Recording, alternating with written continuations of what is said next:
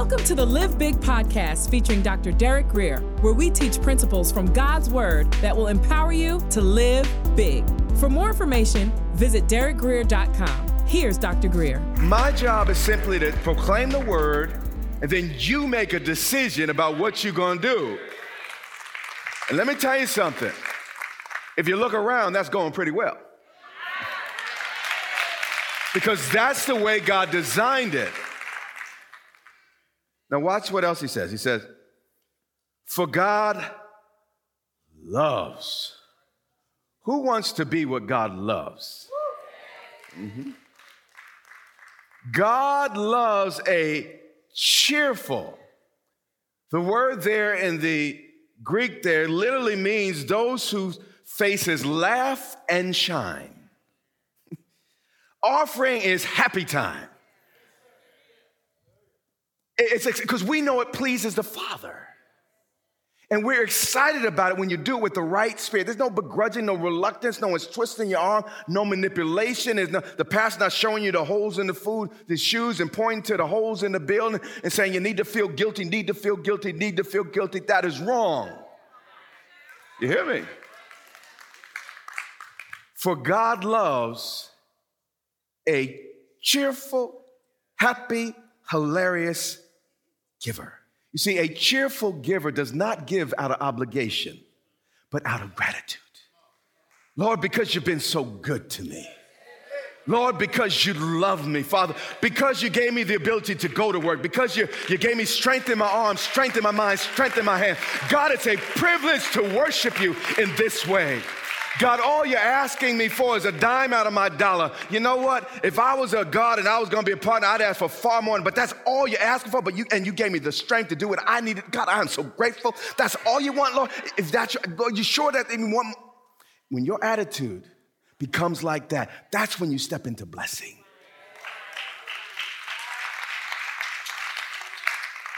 You're doing better than the first service. I commend you. Matthew 17:25. Middle of that verse. What do you think, Simon Peter? From whom do the kings of the earth take toll or tax? From their sons or from others? And when he said from others, Peter knew. Jesus said, aha, then the sons are free. However, not to give offense, literally, in order that no one who's watching Jesus stumble.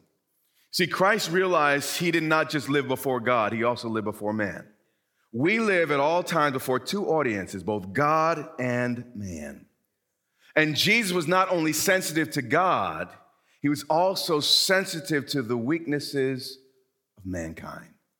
And because of that, there were certain freedoms he had that he did not participate in. Verse 27, however, not to give offense to them, go to the sea. Peter, here is my plan. I'm going to turn this tax into a gift. Jesus is about to change the whole nature of the thing. If Jesus would have paid the tax, he would be in effect saying the temple is greater than what he's come to bring. So Jesus is actually, Jesus never pays this tax. The Father pays the tax. And the Father made it possible for Jesus to keep his integrity, plus please the people that could have got confused if he did it wrong. How many of you know we serve a wise God? A wise God.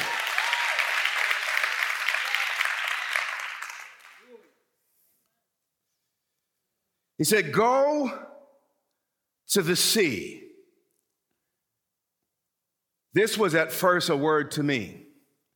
I was in a crisis situation, and the Lord spoke to me from this verse. A little later, I'm going to tell you what he shared with me some 25 years ago, but this part came a little bit later. He said, Peter, I don't want you to do anything new. I need you to go to a place that is familiar to you, that sea you fished in since you were a boy. He said, Peter, go to the sea, and all I want you to do is what you already know. You missed it too. You missed it too. You're in a crisis? God's word to some of us in this room is go to where you ought to go and you know to go and do what you've always done. And in the midst of that ordinary situation, in the midst of that situation that seemed no different than any other time, I am going to work the miraculous. And because it was so familiar and you had such a different outcome, it's going to become obvious that it was God.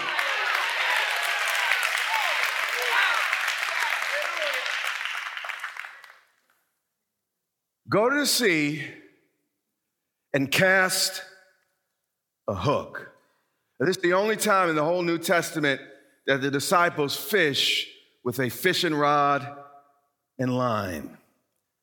You see, these were fishermen by trade. They didn't have time for that. They had to catch a whole lot of fish.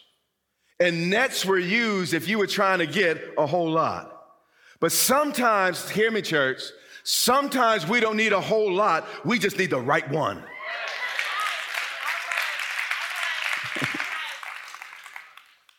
And if you get the right one, you have all the answer you need.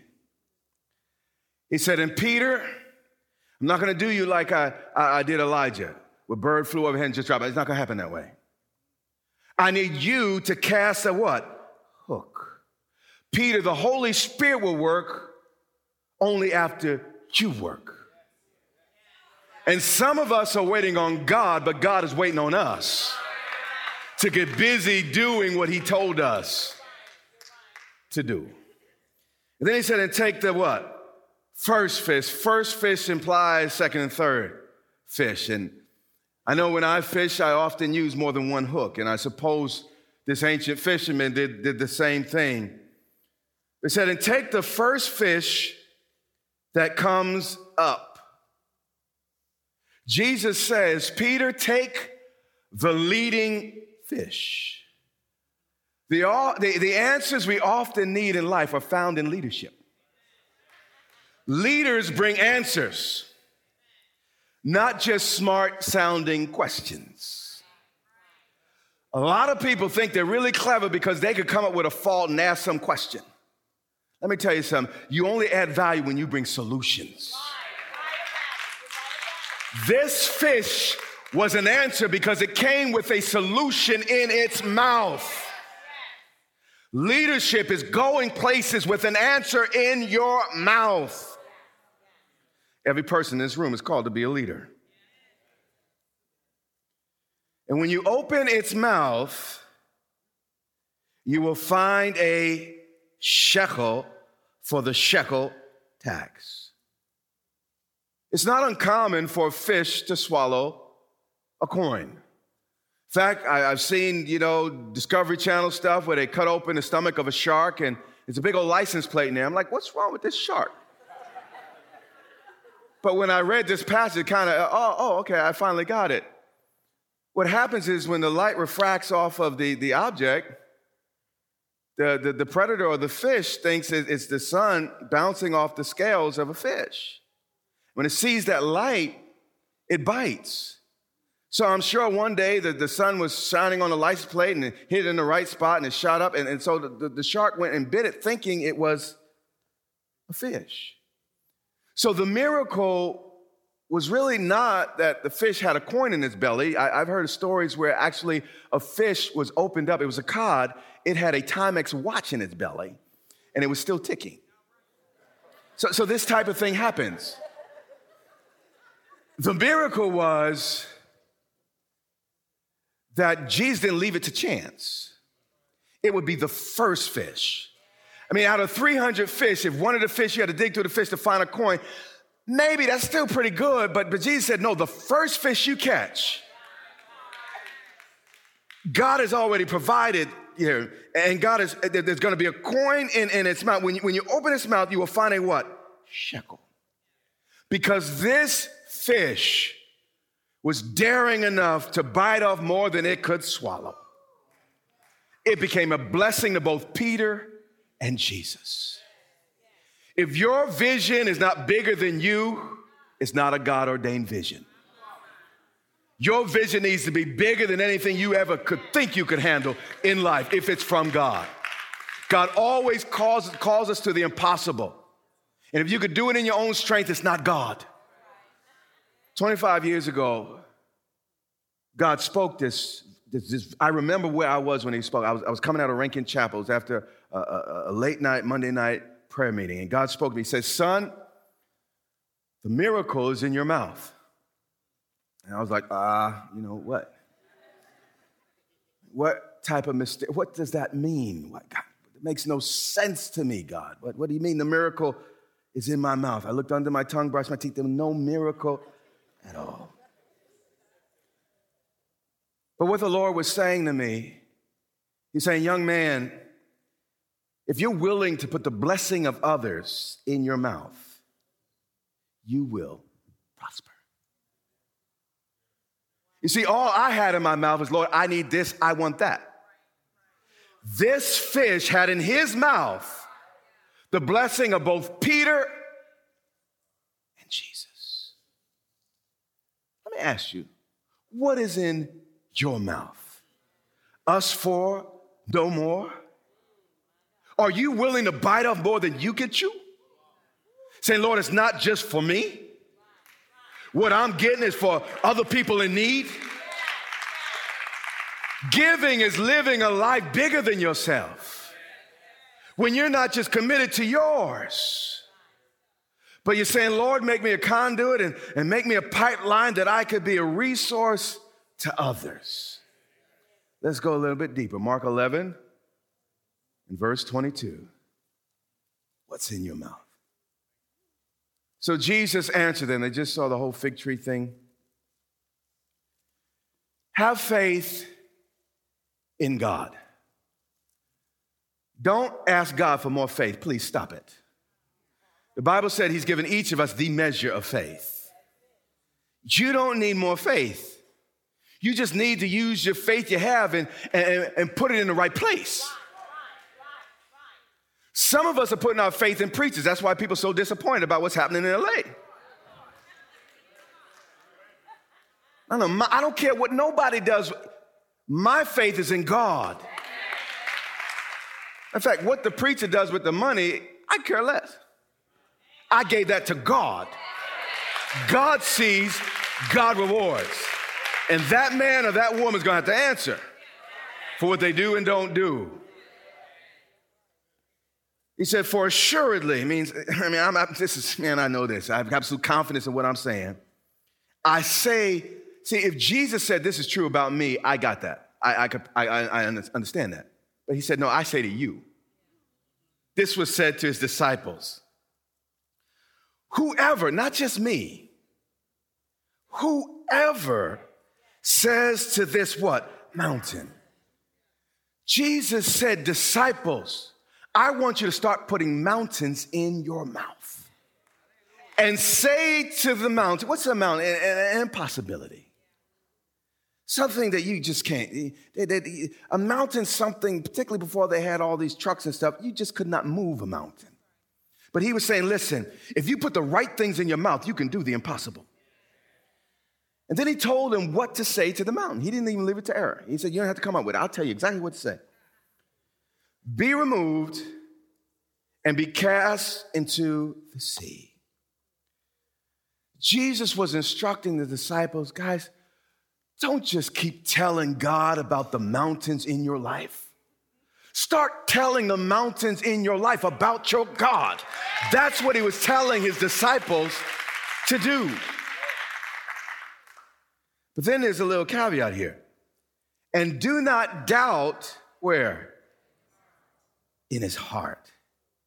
If you're tired of standing in the back of the line, you want to move up front. You're going to have to get past your doubts. And a doubt can be a powerful thing. But he said, listen, if you're willing to deal with your doubts, what was considered impossible will open up to you. Don't let a fish, a fish has a brain. Don't let a fish put more in his mouth than you. Jesus said, for assuredly, I say to you, you. Whoever says to the impossible in their lives, get up and move out my way, and doesn't doubt on the inside. I don't care what the outside's saying, what the outside's predicting, it's what's happening on the inside. When you deal with the doubt in your heart with the help of the Holy Spirit, nothing shall be impossible for those who believe. But he that believes that those things he says. You see, that's the challenge sometimes as a pastor. Some things I don't want to say because as soon as I say it, I know I'm going to be challenged. Sometimes it's like putting a date on a thing. As soon as I put a date on a thing, then all types of challenges kind of pass. But the problem is if I don't say it, it's not going to happen. So often when I say it, that's when the battle begins. But a lot of us, we ain't got a whole lot to us. We fall apart as soon as something don't, well, I thought I was healed, but I still feel. No. Well, I said God's going to meet all my needs, but then I got this and that. No. You're not looking on the outside. You're looking on the inside. You're looking at the word of God that's been written on your heart. Are you hearing me? Said, I say to you, whoever says this mountain be removed, cast to the sea, but believes those things that he says, it will be done.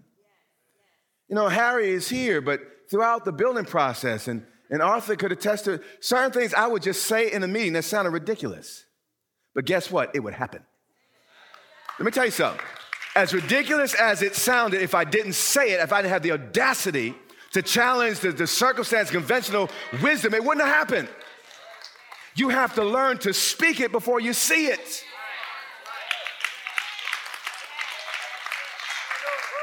And it says, he will have, when you deal with your doubt, and you get fully persuaded on the inside.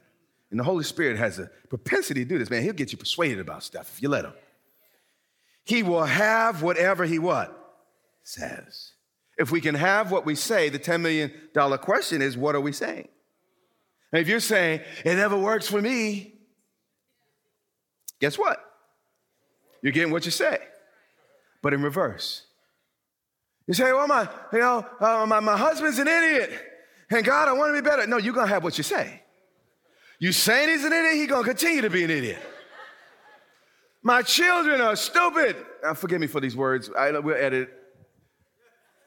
But guess what? You're going to have what you say.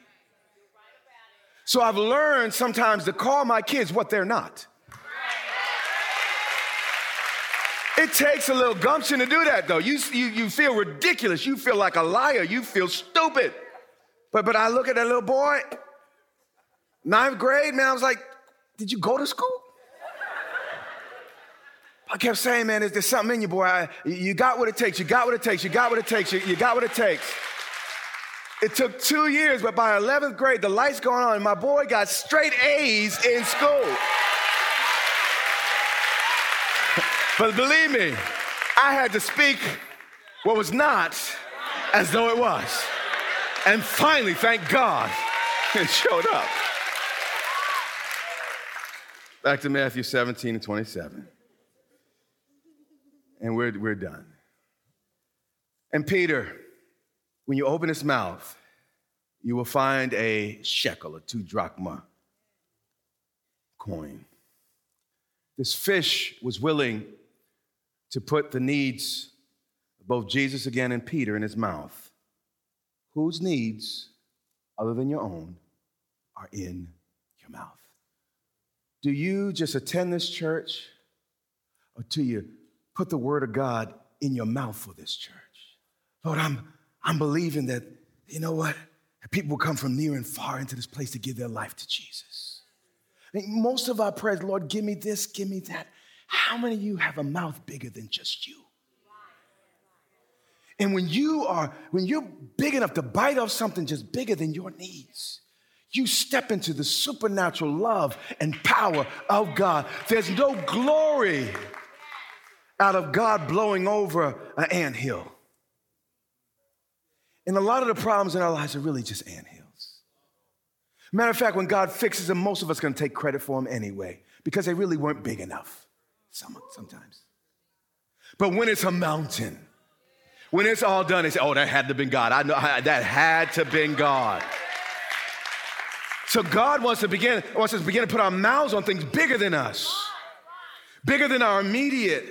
We need to be more like this fish who's willing to swallow or bite more than he could swallow.